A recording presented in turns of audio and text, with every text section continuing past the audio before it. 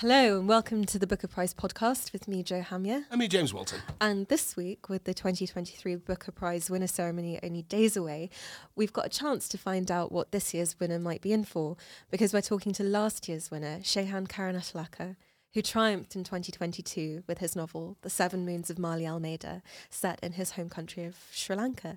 And James, I believe you reviewed the book when it first came out, so I'm hoping you liked it. Fortunately, I really liked it. Although it's not an easy book to summarise because so much is going on, but let me have a go. One of the problems is there can't be many books that simultaneously bring to mind Agatha Christie, Salman Rushdie, Raymond Chandler, Armistead and Maupin, John le Carré and Stranger Things. But this is definitely one of them. What with it being a whodunit, a race against time political thriller, a hard-boiled detective tale, a ghost story, a gay love story, a magic realist novel, as well as a pretty fierce piece of reportage about the Sri Lanka civil wars of the 1980s. So the main character is called Mali Almeida, a photojournalist who on the first page wakes up dead in an afterlife that's kind of bureaucratic and chaotic. But then he's eventually sort of processed and he's given 7 days or 7 moons in the world of the in-between to find out who murdered him before he's sent into the light. He also wants to find some way of getting his old boyfriend Didi and Didi's cousin Jackie to discover and then to publish the photos he's hidden of massacres and of the high-ranking officials responsible for them, which he thinks will affect Sri Lanka and indeed the world. Along the way, he looks back on his often rackety life and also speaks to several fellow ghosts, most of them murder victims too, whose stories between them add up to a grisly account of the many factions and groups killing each other in Sri Lanka, including the Tamil Tigers, the Communist JVP, and the Sri Lankan Army. There's also plenty of foreign involvement from various shady Indians, Americans, Brits and others, none of whom, it's fair to say, Joe, have Sri Lanka's best interests at heart. Now, if this sounds like a pretty heady mix, then that certainly wouldn't be inaccurate. But what I especially loved about the book is that all the different elements are done properly. So the whodunit part, for example, has several plausible suspects, all with genuine motives, before an unguessable revelation at the end. The photos become a Hitchcock-style MacGuffin in which the goodies and many baddies are all looking for them in a way that brings any number of exciting cliffhangers. And the reportage is a thoroughly researched expose of real-life atrocities. And though I might not have given that impression, it's all done with a great lightness of touch and a lot of good jokes. So with all that being said, we had a great time talking to Shehan about many things, principally what it's like to be, at the winner ceremony on the night, the emotions involved, the prep involved, the manicures one may have. And the abstinence involved as well with a two glass maximum, I think. Yes. And we do speak to him a little bit more about the 7 Moons of Mali Almeida, as well as his own reading habits and his taste in music. It's a wide-ranging but really fun interview, I think. And cricket, of course, Jo. Oh, and how could I forget the cricket? So without further ado, I think we should play our interview with Shehan. Why not?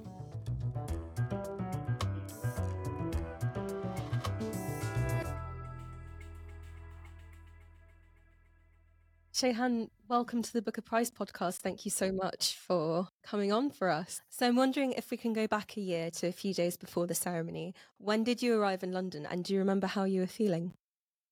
Yeah, so look, it's been over a year. It's been 13 months. It was October 18th when it happened, and for whatever reason, ceremonies in late November. So I get to hold on to my crown and sash and tiara for a little while longer and travel the world. But yeah, look, I've gone back and thought about it and revisited that moment. What a bizarre year it was, 2022, because, I guess people forget Sri Lanka was on complete economic collapse and people were on the streets. And that was the backdrop to which I got the long list news and the short list news. We were in petrol queues and shouting down presidents and, jumping in his pool and all of that stuff was happening. And Sri Lanka was surprisingly winning the cricket as well. And during that time, this long list, short list thing happened. So I got there. I was like, and it had been such a journey to get this book even published. And just to finish it was 7 years. It was, and there was a very real possibility that it wouldn't get published in the UK. That's what the initial response was. So my mindset was in that year was like, okay, it's going to get published in the UK. It's done. My job's done. Move on to something else. And then busy dealing with the dystopia that we were living in. So I came over thinking, book a shortlist. That's not too shabby. At least the book's going to get read in the UK, reviewed.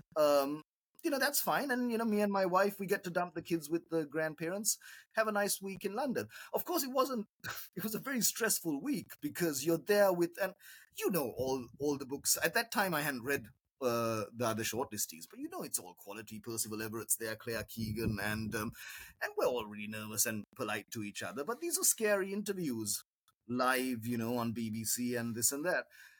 So I just remember turning up on Monday, dressed in this suit and just thinking, okay, today I don't need to speak. This is great. And I was telling my wife also, someone else is probably going to win. It's a dice roll. We all know this. 1 in 6, someone's going to win. And then we can go and have a nice holiday in Cornwall. I can start my next book. And that's kind of where I went in with it. So I suppose I joined the occasion. But of course, I knew that, I had a few notes in my pocket because you don't want to wing it in that situation. So I had a few notes, but I went in thinking, let's have a nice time.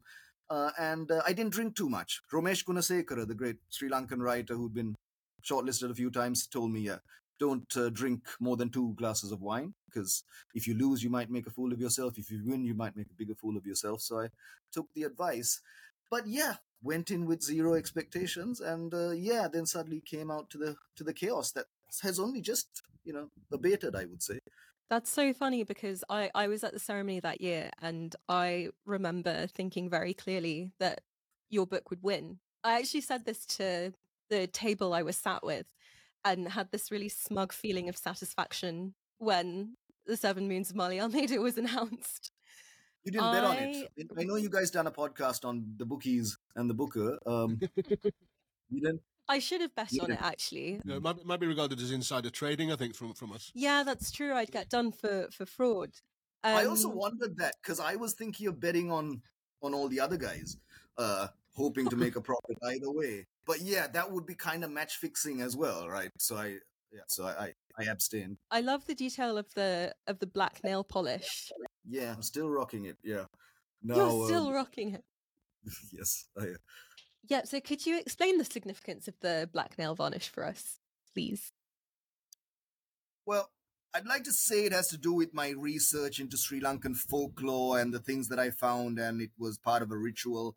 But to be honest, it was the video of More Than Words by Extreme. Nuno Betancourt, the guitarist, had black fingernail polish, and that was the first song that I learned. And it's just one of those juvenile things you do when you're into your 40s, which you shouldn't be doing. But I used to paint my nails and, play guitar. And I play guitar not very well, but I like the way it looks. It almost looks as good as the guy on MTV.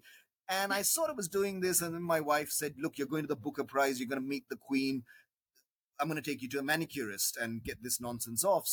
But foolishly, she left me alone with the manicurist. And I was sitting there while she was taking the polish off, and I said, Madam, a bit of your finest black matte polish, please. I'm about to go and meet the Queen.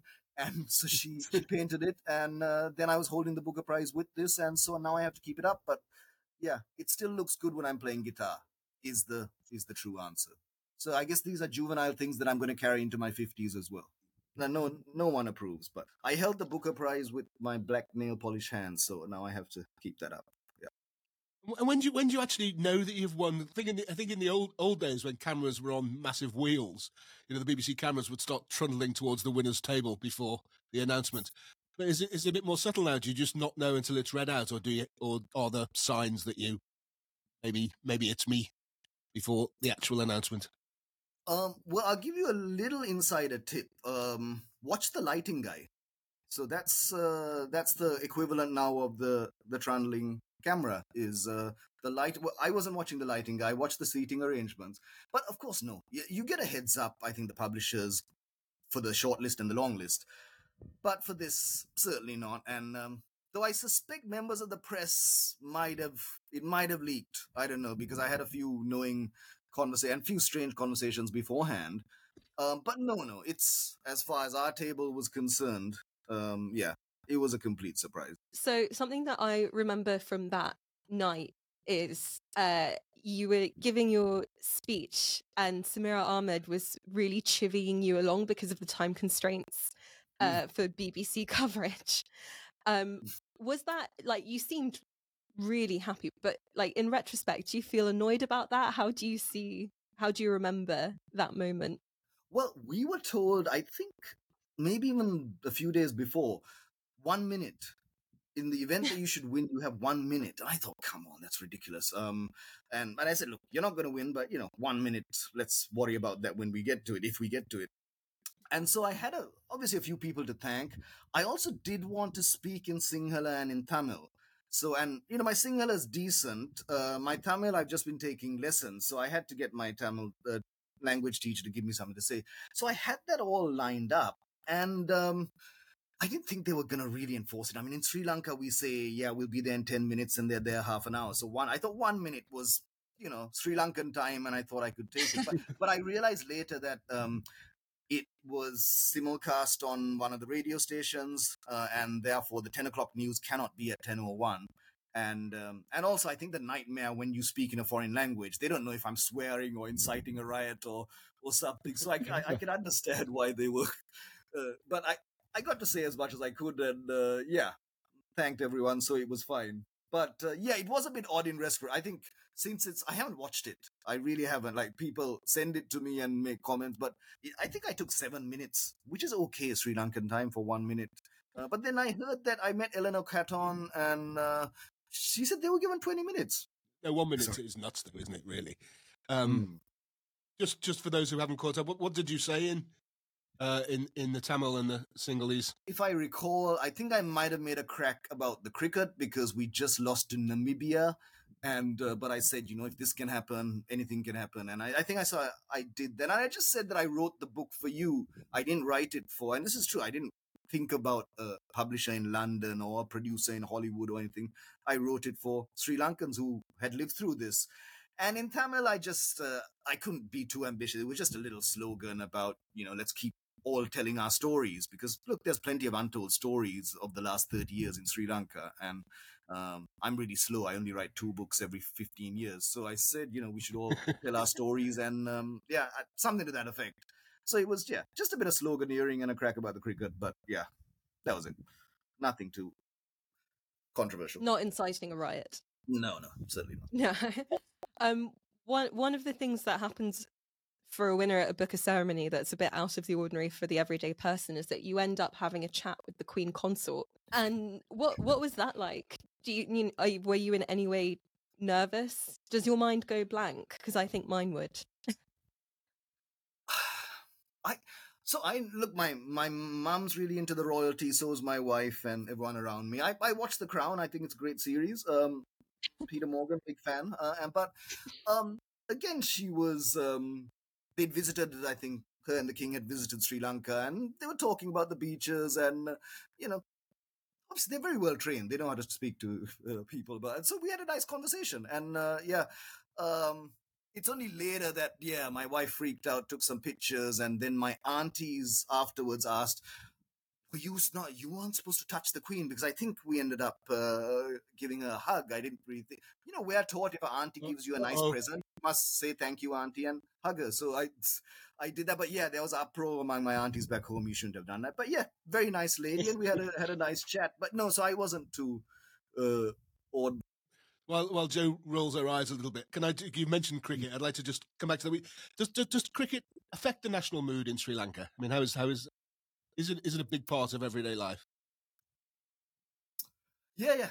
Well, look, this wasn't surprising. So I don't think, and there's not that level of sort of violence that you associate maybe with our neighbors in the subcontinent. There's no, players getting things thrown at them in houses. There's none of that. And also we're resigned to, we've been losers for most of when I've been growing up in the 80s. So we're kind of used to that. But there's always hope. Okay, and just before we move on from cricket and but this is about books, I promise, because your first book was Chinaman and was voted by no less than Wisden as the second best cricket book ever and the best cricket novel ever.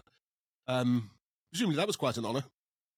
Of course, that was amazing. I mean, this is like a good few years after the book had come out, and I was well into writing Seven Moons. But yes, I think it beat out the likes of Conan Doyle and P.G. Wodehouse, and so so I'll take that for sure. And no less than Wisden. W.G., the lead character, the drunken journalist in the book, would have been very proud for sure. of returning to a non-cricket based line of Yes. questioning. Yeah, enough cricket. Yeah. This is surely a question you've been asked many times now, but I wonder maybe if we could track the progress of a year of the response to your win in Sri Lanka, because you're not the first Sri Lankan winner. That was Michael Ondaatje, but you're the first author to still live there.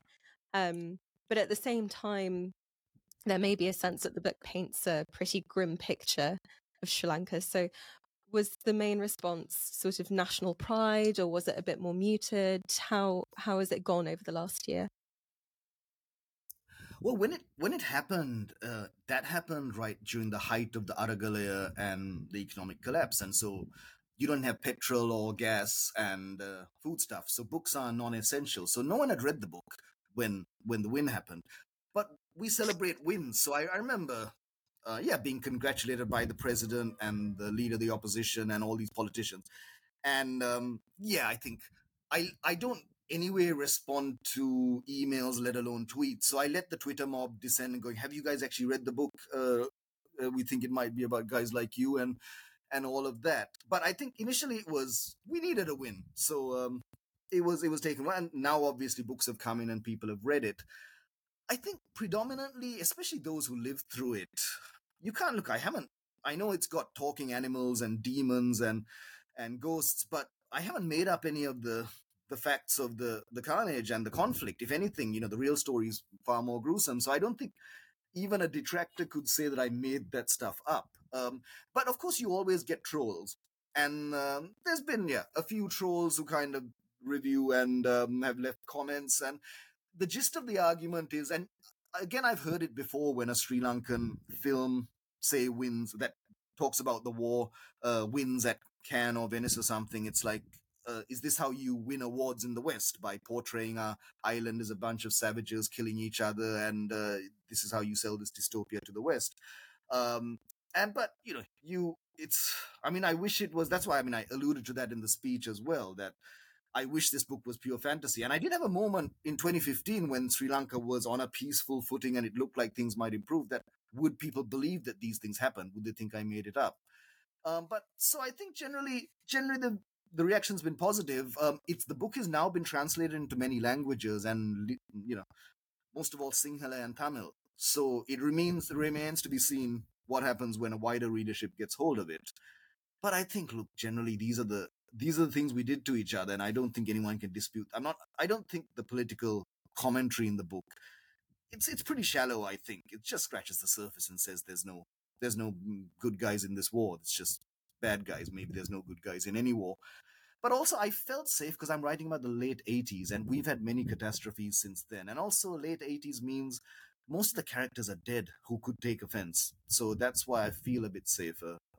And we have our present day catastrophes to worry about. So I think, so far it's been all right. Moving on to a very classic Booker question. You were the recipient of a wonderful tax-free 50 grand that every writer dreams of. What did you do with the money? Well, I bought a drum kit. That was the extravagant thing for my son, of course, because he's taking drum lessons. Oh, yes. But you can't see my room. I'm in here with 5 guitars and a keyboard, and I thought I needed a drum kit. Aside from that, no. Look, I spend my money same things I did when I was like 13. It's books and was CDs. Then now it's vinyl and it's guitar pedals. So I still spend money like a teenager, guitar pedals, records, and books. I've had to acquaint myself with accountants and tax consultant and even investment advisors who, never would open the door to me before. I'm being pretty sensible, though I may get another guitar or a saxophone. But I think aside from that, my kids should be okay. But I think, look, more than the prize itself, I think what the Booker does is, now the book's been published in 20-something languages, maybe a few more. Firstly, I'm getting to travel around to these places, but the readership, before my readership was exclusively subcontinental, and, nothing wrong with that. That was fine. I kind of thought that's who I'm writing for. But so I think that's what the real thing, rather than, so if a Booker winner wants to bust it all on in Vegas, I think it's fine because I think it's not being, you can celebrate how you like. I celebrate with a drum kit. Well, there are two very interesting points there. Maybe we'll come on to the expansion of your audience in a second. But um, I looked at your website a few nights ago and was really struck to see that, as well as an author, you still advertise yourself as a copywriter. And do you still copyright? Have you kept your day job? Yeah, so I just after the European tour, I also did a bit of travel writing, bit of feature writing. So yeah, I did a little travel piece from Europe. It's kind of strange not to, and I've kind of organized my day around it like for so long. You do a couple hours of work, then you do a couple hours of writing, and I've kind of worked it that way. But thing is, I don't have to. I don't have to take on X amount of jobs to pay the bills. Now this is the fortune and the good fortune of this thing that but I still keep it going. Why not? Because I still enjoy copywriting. I still enjoy travel writing. It's not the path to riches and fame, but it's great writing experience. Even if you're writing about milk powder or banks, you learn something from it. So yeah. What does it give you that writing a novel doesn't? One. So I think the best thing I got from and I used to not work from home in my pajamas. I used to go into ad agencies and do a day job. Is that you have to be creative every day. You can't wait for inspiration to strike, or you can't blame writer's block. If the client's turning up tomorrow morning and you have nothing, you need to somehow find a way to come up with. And so then you develop techniques to deal with the panic, deal with the pressure, but also to come up with ideas and have something. It may not be great, but do something every day. And I think that's a useful thing for a novelist as well, or short story writer, that you don't wait for inspiration. And you have, this is the first week that I've worked like properly since started on Monday. And I'm working on a few new things. And most days are bad, like Monday, Tuesday, Wednesday, nothing. And then yesterday I wrote a few sentences. And today, if I wasn't interrupted by this podcast, I might have written a symphony. But Sorry. I came close. Yeah, that's okay. That's okay. 2 sentences is fine. But yeah, I think that was the main thing, that you just turn up every day. And yeah, if you get a page on Friday, that's a good week. So going back to the expansion of your audience, something that I find really, really fascinating is the fact that the Seven Moons went through a really rigorous editing process with your UK publisher, I believe. Yes. What sort of amendments did you have to make to sort of get your novel over to an Anglophone or Western audience? Because it had already been published in India, hadn't it, as Chats with Ghosts in 2020, is that right? Chats with the Dead. Yes. Chats with the Dead, sorry. So Natanya Jans, my publisher and editor at sort of, she hates me talking about this stuff. She goes, no, these are secrets. Don't tell anyone. Just say you just corrected the grammar. You can tell us. But yeah, you won't tell anyone. Yeah. Never. Initially, it was out of. So I had this relationship with Natanya and Mark. I knew they were. I'd done travel writing assignments for them, but they'd always been very generous, and it's very rare to find generous with their comments. So I'd send them a story or something unrelated to what I was working with them, and they'd give me really good feedback. And so the Chats with the Dead, I thought it was done, and India was enthusiastic, but also, it came out Jan 2020, so just before COVID. But it sort of got reviewed a few times and nothing much happened. But more tellingly, the UK and the US people who had enjoyed Chinaman were finding this difficult and said, we were not sure Western readership will relate to this very complicated war and this very complicated afterlife and all these different strands. And so initially when Natanya came on board, that was, and she when she read it, because I just sent her out of desperation saying, looks like this thing won't get published out of India. Is it fixable? And she said, yeah, I think it is, but it needs a lot of work. It needs, you just need to make it easier for a Western reader. Who knows? And I think that's a decent, I didn't mind it. Again, back to my copywriting days. Client changes your copy all the time. You think you nailed it, you've cracked it, you sent it, and it comes back on a Friday afternoon with red marks through it. So I didn't mind that because I thought, look, Chinaman should be enjoyed by anyone who has never watched a cricket match. That was my brief. And I think it can be. If you get past the first 20, 30 pages, it's a story about other stuff than cricket. And so I thought, okay, fine. So make it. So I think one of the briefs was just make it so you know nothing about the Sri Lankan conflict, it's you have enough information to go by. Also, if you know nothing about the South Asian folklore about demons and ghosts and the afterlife, the rules should be clear.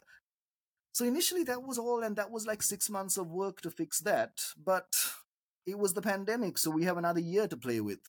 And then, I mean, I remember the comment, which I've said many times, and once it came back, and I think terrific work, Shehan, but I think the beginning's very confusing still. The ending doesn't quite land, and the middle's quite boring. But other than that, it's brilliant, and please keep going. And in the end, if you compare Chats with the Dead with Seven Moons, which I don't really want to do personally, but I think Richard Simon, a Sri Lankan reviewer, has done a great job. It's the same, and he says it's uses the same words to tell a very different story, and I think that's probably fair. It's also a very funny book. I mean, why make it funny? I mean, on the face of it, you know, it's not a subject of full of laughs, but No. it's a book full of laughs. So it's not, yeah, it's not like I wrote it straight and added the jokes. I think even with both books. I mean, the first book, Chinaman's about an old man drinking himself to death and deciding to spend his last year watching cricket documentaries and chasing a cricketer, and it should be a depressing story, but I don't think it is, because of the narrator being this archetype that, you know, we've all grown up with, the Sri Lankan uncle, the drunk Sri Lankan uncle who is an expert on cricket, on world politics, on any subject after a few, you know, half a bottle or so. And so that character lent itself to the jokes, even though when he's talking about his grim situation, he's seeing, poetry. And so I think it's choice of narrator as well, but maybe also, so maybe it's my sensibility that, and you know, you can't talk about these gruesome things, and it'll be tough to write and probably doubly tough to read. But also, I think maybe it's the Sri Lankan sensibility that we have experienced absurdity and comedy and tragedy, and it's not a tragic or depressing place. Anyone who visited here, even, you know, shortly after a catastrophe, will attest to that. It seems like even during the height of last year, the Aragalaya, and when people were desperate and wondering where the next meal was coming from, the jokes never stopped. Even on the streets, there was anger and tension. But there was some hilarious chants to rival, you know, the football chants you hear in the stadiums, and online, the memes, people openly mocking their leaders with humor. And that's been Sri Lanka's way of coping with the idea that, you know, this beautiful paradise has been wrecked by civil war, by dictatorship, by economic collapse. What is the reason for this? And yeah, we make jokes about it, which, you know, isn't always most productive, but it's better than punching each other. So yeah, I think optimism, I mean, you know, misplaced optimism and dark humor is part of the Sri Lankan makeup. So I think it wasn't really a big choice. I liked Mali's voice like I liked WG's voice. And he was sort of this catty, you know, closet gay guy, with even when he's watching his body being chopped up, he thinks of a few wisecracks and things like that. And yeah. Shehan, what are your influences as a writer, literarily or otherwise? I'm actually always very interested in when writers profess a particular love of music, whether music in any way influences their writing. But are there any authors or musicians that you look to? So I tend to just you read stuff that you want to write like, and you read stuff related to the subject matter. So yeah, there's a lot of reading about the history of Sri Lanka's wars, and also ghost stories, and you know, right back from Lovecraft and Poe, M.R. James to Stephen King, Clive. But that's stuff I read as a teenager anyway, so it wasn't a big. I think that's the other thing. With finishing a novel, even though I take so long, it's the research because the research bears you down. So you need to find a topic you enjoy. So I had to research cricket and drunks for the first one. This one was ghosts and war. So that was pretty much it. But I think in terms of writers, with both, but certainly with this, I mean, I keep name checking Kurt Vonnegut. I read him for Chinaman to get that curmudgeonly tone, and certainly for this, when you're talking about humanity's capacity for cruelty and atrocity, but you're doing it in a way that's actually entertaining, almost jokey. Douglas Adams, George Saunders. So when Lincoln in the Bardo won the book, I was devastated. I thought, oh my God, they're gonna not a talking ghost book wins. Everyone's gonna say I'm ripping off this, but of course that ended up inspiring me. And the great man who I know you've had on the show, I met him very briefly, and And yes, I think writers, Margaret Atwood as well, who writing about grim subjects, but doing it in a way that's not grim, that's actually entertaining and therefore a lot more heartbreaking. But I Mm. think as a Sri Lankan writer, there was no path.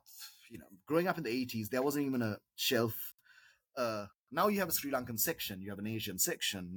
There wasn't even a shelf for Sri Lankan books, and if the ones you had were sort of self-published things that sounded like they were written by an Englishman, by a Graham Greene or uh, E.M. Forster. It was like, and that was how we wrote. We had to prove to ourselves that we could write as well as an English person.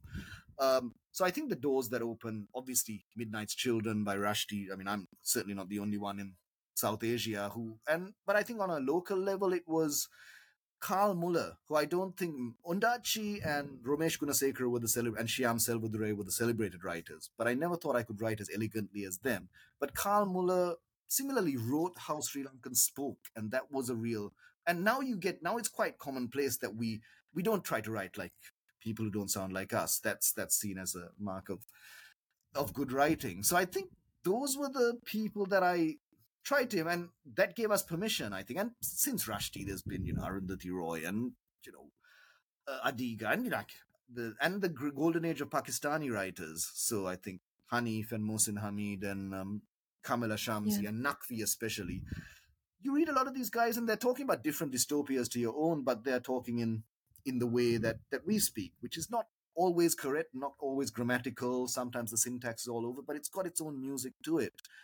And so I think you can see that influence clearly. But if I look at my taste, I think you'd see a lot of pulp influence in here. I mean, I did read the Tibetan Book of the Dead and Dante's Inferno, and I read the religious texts, but I also read a lot of Clive Barker and Sandman comics, and the depiction of the afterlife owes a lot to Hellraiser, I think. And so I think broadly speaking, those were the influences, and of course Cormac McCarthy.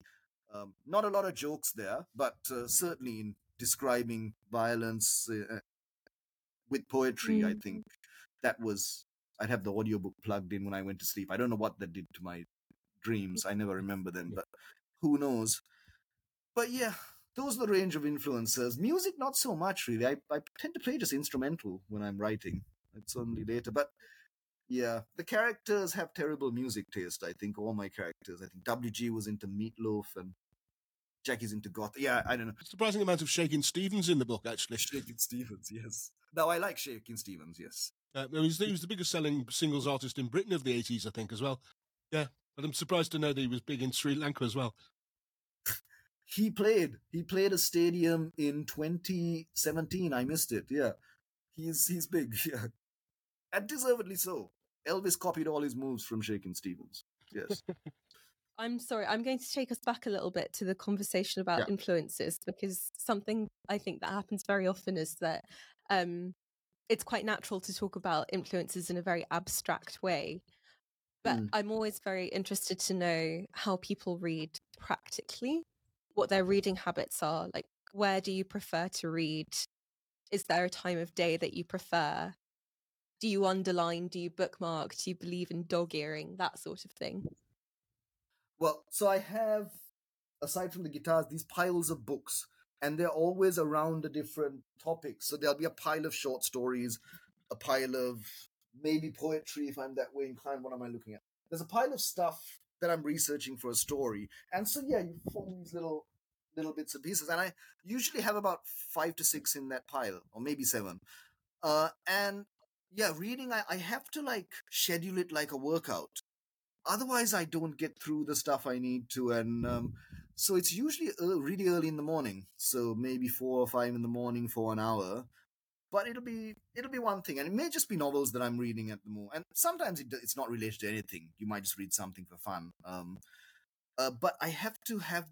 I just feel that I think this is a compulsion I felt, long before I started, was that if you don't read, if I don't read today or write today, and now maybe I can expand to playing with my kids. If I don't do those three things, the day is wasted somehow. And I may have done like some great things, but I feel like the day is wasted. And I think maybe that's a compulsion. So to get the compulsion out of the way, I wake up very early, read for an hour, write for an hour, take the kids to school, and then boxes are ticked. I can just watch YouTube and drink beer all day. It's fine. And so that's really it's the morning where I do that. But evenings but it's always it's in my room at this little chair surrounded by all these books and records. And but it's generally the makeup. Also, I curated. There'll be something really challenging, a classic that I should have read but haven't, and then just something fun, short story, a bit of nonfiction, and a few silly things. And I just dip in and out until one has momentum, and then I'll smash it out in the evening. But I do have to schedule, because I felt that, especially on the road in the past year, you go through weeks, months where you've been stuck on the same book, and that's quite depressing for me. So many books, so little time, and you think, time I'm not spending reading, I'm wasting or writing. And Can I ask what book you spent your morning with today? Yes, The World for Sale. It's it's a bit of it might give you a clue what I'm writing. It's it's about commodity traders. The World for Sale. Javier Blas and Jack Farchi. It's non-fiction book. And also, but I was reading David Sedaris, his collected essays. So I was flitting between those two. About the robber barons who run our world, and Dave Sedaris and his amusing. But it kind of puts you in a nice mood for writing. Reading good stuff. The Sedaris or the World for Sale? They both do. They both do. I believe you're going to the ceremony this November as well. Yes, I am. Do you have any advice for this year's shortlistees on how to negotiate that difficult night? Wow. By the time I meet them, it'll be too late. I think they... but I would just say enjoy it, because, look, this is... most of us write in anonymity and are quite content to do that as long as the books get written. And this is something you wear as a badge forever. Booker shortlisted. And so that's a victory. That's the attitude I win. That's a victory. And so I would, just enjoy it. And there are a lot of terrifying things. And it's more terrifying if you win. And they leak what you have to do if you win, which is pretty much wall-to-wall interviews for the next 48 hours after you win. And you look at that, and maybe it's done to comfort those who don't, because you think, wow, that doesn't look like fun at all. But I would just say you've all, as hallmark as it is, you've all won. This is a badge no one can take from you. And just enjoy the moment. And like Ramesh Gunasekara said, make sure you're not too drunk at the ceremony. Good luck to you. I'm glad to be handing it over and crawling back into the shadows and writing anonymously for however long it takes. But no, it's a great ride. Oh, well, listen, thank you so much for your time. I think it's been a delight talking to you, and thank you very much. And congratulations again on for the rest of your reign as Booker champion. And we'll maybe see you at the dinner. Yes. Thank you, Shehan. Looking forward to it. Thank you, Joe and James. Thanks.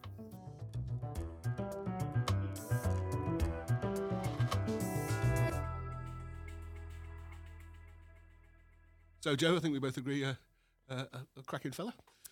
Yeah, I definitely, like, everyone in the room has been laughing for the entirety of the interview. It's like everyone would love to get a pint with Shehan. Yeah. And hopefully we will come the next few days. And obviously what you couldn't see on the podcast was that his room was indeed full of guitars and books. Yeah, and I did like that idea that he spends his money like he did when he was a teenager, basically on books and records. I'm guilty. I'm guilty as charged on that too. Yeah, I don't think I can get on board with the whole waking up at 5 to read thing. I mean, I like to think I'm a bookish fellow, but 5 o'clock in the morning to read now. I don't think so. But anyway, in the meantime, you can find out more about the 7 Moons of Marley Almeida at thebookerprizes.com. We now also have a Facebook book group. You can join at facebook.com/thebookerprizes, a phrase with a lot of book in it. And it's that time of the year. Please do remember to tune in on Sunday to find out live the winner of the 2023 Booker Prize. You can do that also at thebookerprizes.com. Next week, we'll be reporting from behind the scenes of the ceremony, so you won't want to miss that. And finally, do remember to follow us on Twitter, Facebook, Instagram, TikTok and Substack at The Booker Prizes. Until next time, goodbye. Goodbye. The Booker Prize podcast is hosted by Joe Hamya and me, James Walton. It's produced and edited by Kevin Miolo. And the executive producer is John Davenport. is a Daddy Super Yacht production for the Booker Prizes.